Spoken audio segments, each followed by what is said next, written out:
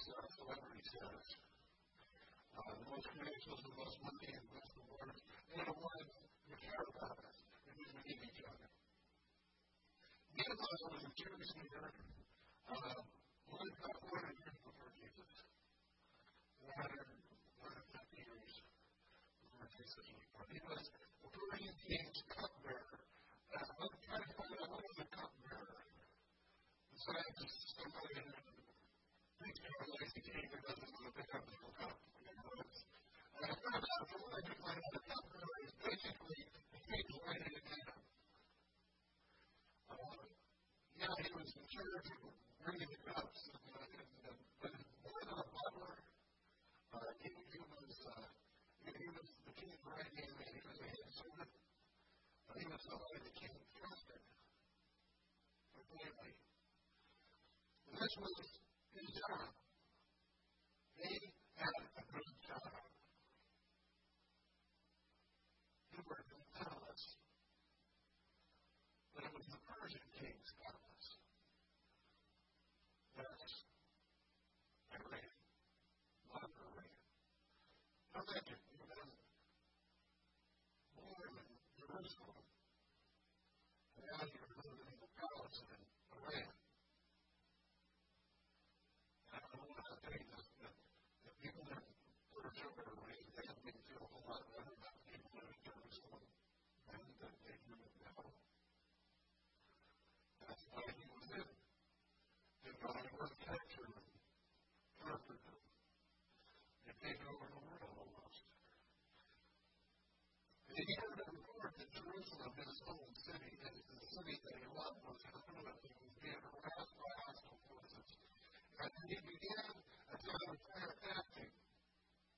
I think we learn a lot about building God's kingdom for the humans in these cities. We learn a lot about building God's kingdom from the record that Nehemiah kept as his memoirs. He says in Nehemiah chapter 2, if you return there, he says, early the following spring of serving the king in fighting, I never appeared sad in his presence before this time. That's an interesting thing to say. I'll always explain why. Bad things happen when the king has a bad day. We used to have, don't you meet with the messenger?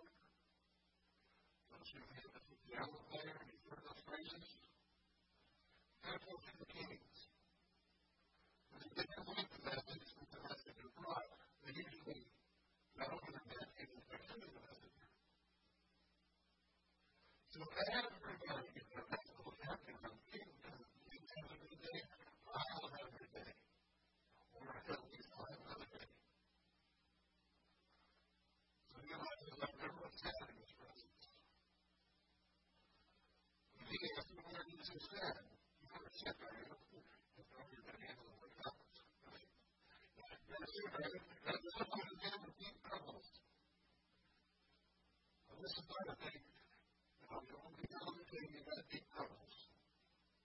But Nehemiah says, I was badly frightened. But I replied. All of the king, please. Elisha said, the city where my ancestors were born or buried is in ruin. The gates have been burned down. And he says, but I heard help. That's pretty cool. I'm going to help. Then I was going to go down as a governor. The king is saying, oh, what do you do?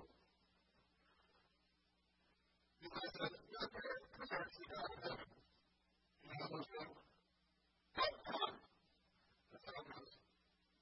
Nehemiah says, in patient majesty, if you're pleased with me, your servant, send me to Judah. Send me to Jerusalem. Rebuild the city and my ancestors are buried. And really no absence. The king really took the time and said, how long will you live? Think about this. His first question is, well, how long will you live?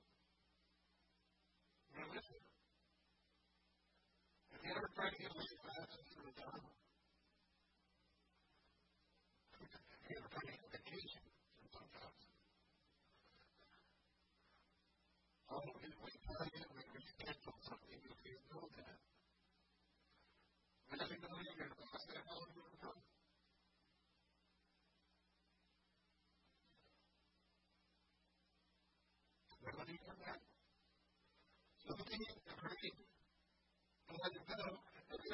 on his date for departure. It doesn't say anything about when he's going to come back. He says the date for the departure. And then he said, if it pleases your majesty, things are going so well, and I'm going to reach out in his presence, and he's given me a little minutes for him to take care of his problems and let him down.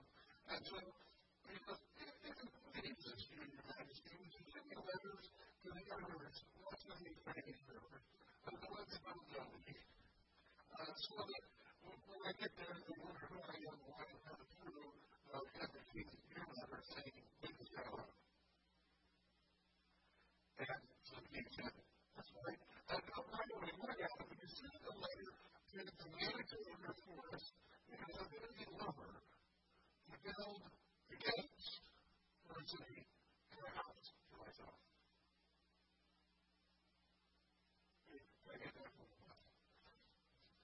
And the king says, okay, we can grant those requests because, Nehemiah says, the gracious hand of God was with me.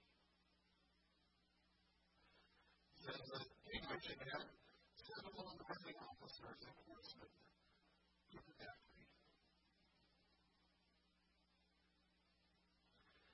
3 days after my arrival in Jerusalem, I slipped out ready to night, taking only a few others with me.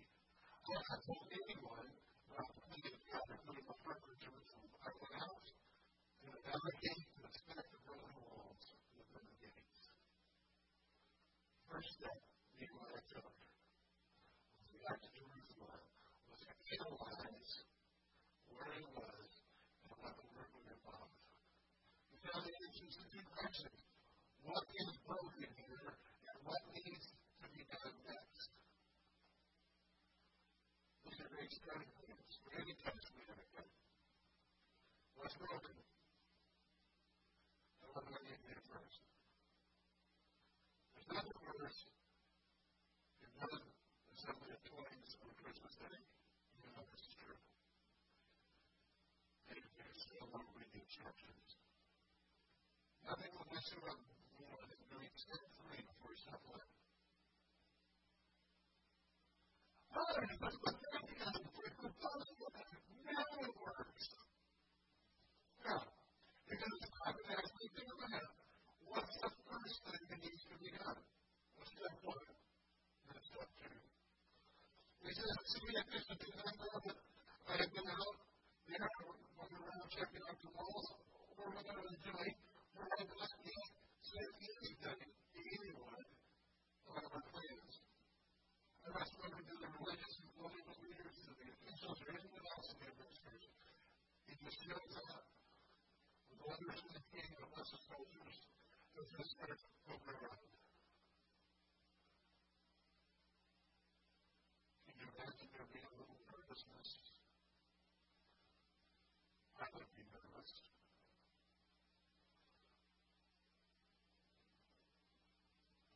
Yeah. But the attitude of the letter continues to encourage the soldiers. And those are the best weapons I've ever seen on a soldier. And it wasn't the nicest horses. They all put in the 21st century. What they said, that's the best I've ever seen. They're like huge guns. And you can see the size of the tank. Why is he here to contact about that?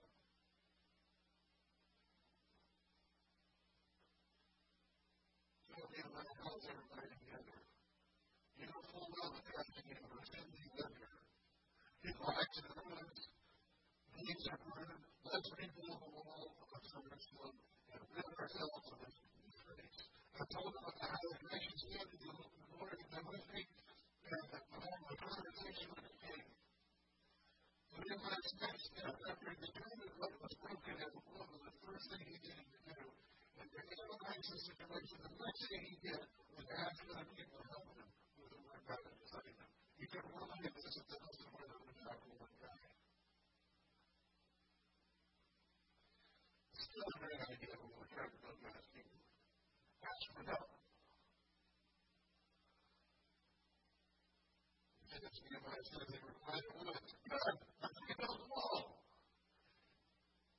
And I like the next sentence because it says, so they began.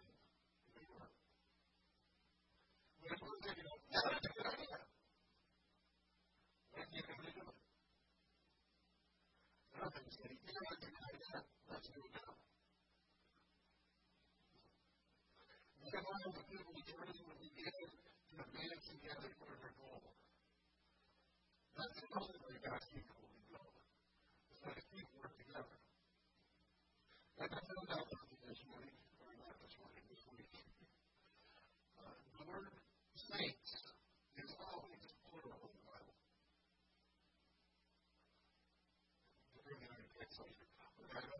So I don't hold it back now. In the NIV, the New International Version, saints is always plural. It's because we're not meant to be God's people alone. It's not a solo God. It's a team thing. We need each other. It's not all about me. It's not all about you. It's all about Jesus working in us and through us. It takes teamwork to make the dream work. I would say that again because it's just hard to say. It takes teamwork to make the dream work. Notice that we recruit for our team. I tell you that 4 kinds of people in London, and you can figure out which ones you want to be. But here are the 4 kinds of people. There are those who add. They help us do one we can never do on our own. My mother had this saying around the kitchen when I was growing up. Giving hands makes life work. Now I know that it takes me to turn out the house and it takes me to start the fitness. So we got 2 hands. That's enough. That's what the mom has to do, you know what I'm saying? And there are people that have this. When we get together, 2 people and accomplish more than 1 person. There are people that have working together. And they have to help us do whatever we do on our own. There are those who live in crap. When we're trying to spend with them, we should feel. And they can people who complain or criticize or give us the visible side of life or constantly grinding and criticizing what you do or cooking you whenever you're trying to do something. One guy said, people like this bring the whole group just not eating it. Right? So there's 2 kinds of stuff we met 2 kinds of people. People who add, so you accomplish more. There are people who subtract, who don't alcohol. There are those who multiply. These are people who come alongside us and we just really help them with that. They multiply our happiness. It's not just 2 people accomplish more than 1 person. It's 2 people or 3 people who accomplish more than all 3 of them put it individually put together. Because somehow when they get together, we multiply each other's effectiveness. And the more it gets done, maybe 1 of them or the total of 1 person is not individual because they're working together. But you know what they're doing to help them? There's so much more done when they're with you. You love to see them come and you need to see them well. I know that people can buy. There are people that add, or people who subtract, or people who multiply, or people who divide. You have legends that become constellation. The Apostle Paul says, I urge you, brothers, to watch out for those who cause divisions and put obstacles in your way that are contrary to the teachings you've learned. Keep away from them. I know those who want to decide for yourself which ones you want to meet on a team. I'm going to tell you right now, the Bible tells you to stay away from dividers. And it means an act of inclination, otherwise just stay away from dividers. You're building a team, and you're accomplishing something, and we're working together with people who add and multiply.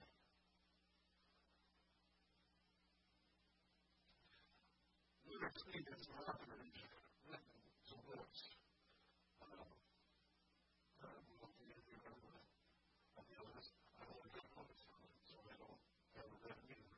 He tells a story about how he flew to Arizona for a speaking engagement, and the guy who picked him up there was a guy named Tom. And Tom was driving a red Ford Ranger pickup. I like Tom already. I haven't heard of him. So with that. Then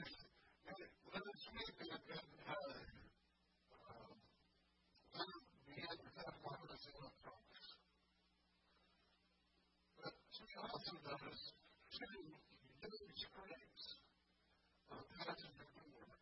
And another purpose of perfect conditions for the passenger's side door, there's two scratches on it. And sometimes says, well, my neighbor's basketball post fell on the truck and left those dents and scratches.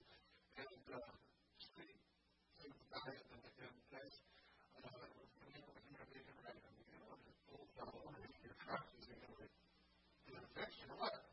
And God said, no, my neighbor doesn't feel like he's responsible for the damage. It's not his fault.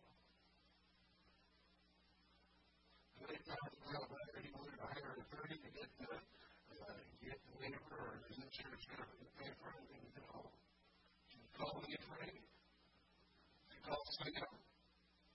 So I said, after a lot of soul searching and discussions with my wife about hiring an attorney, he gave me evidence.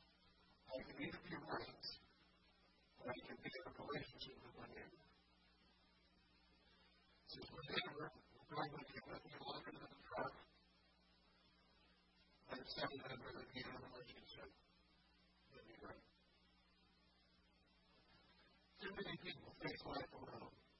Their sneak peeks on is, I did it my way. But we never accomplish anything of eternal value and importance in life without Jesus and other Christians. We need each other to become and do all that God intended for us. Those of us that really need to take a person and forget that actually our personal relationships that are the most valued and cherished gifts of all. The Bible teaches that God gave a person as a gift, he said, and gives every one of us that person is Jesus Christ. I also point out that the Bible also says that we are a gift to each other. In Ephesians chapter 4, talks about how Jesus was crucified, died, was raised, went to heaven, and says it was he, it was Jesus, who made some people to be apostles, some people to be prophets, some people to be evangelists, some people to be pastors and teachers.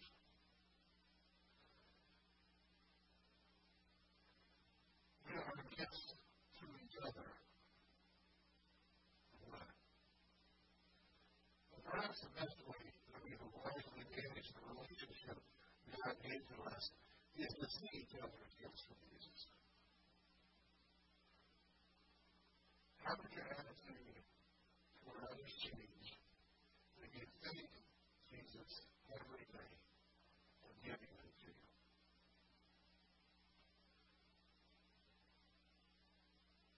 Think about that for a minute. How would your attitude toward others change if you thank Jesus every day for giving them to you? Let's pray. Father, the Bible tells us that every good and perfect gift comes from you. It tells us that we are gifts to each other. That must mean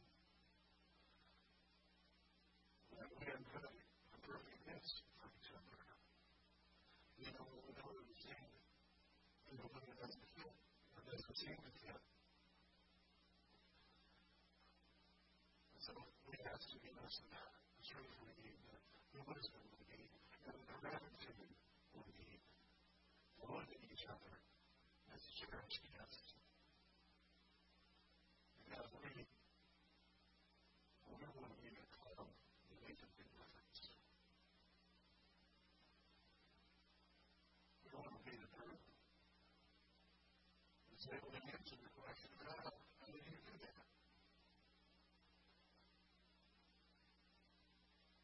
Well, there's 50 or 60 or 100 of us.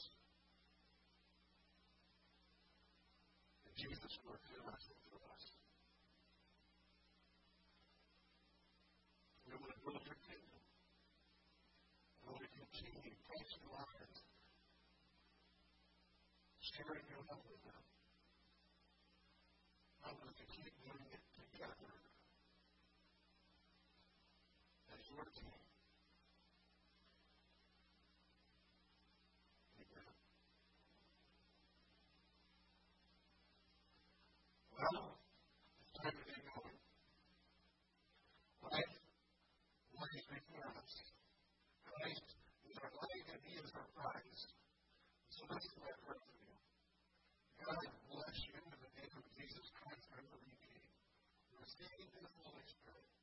Take the grace that meets all your needs. Accept the joy that letting Him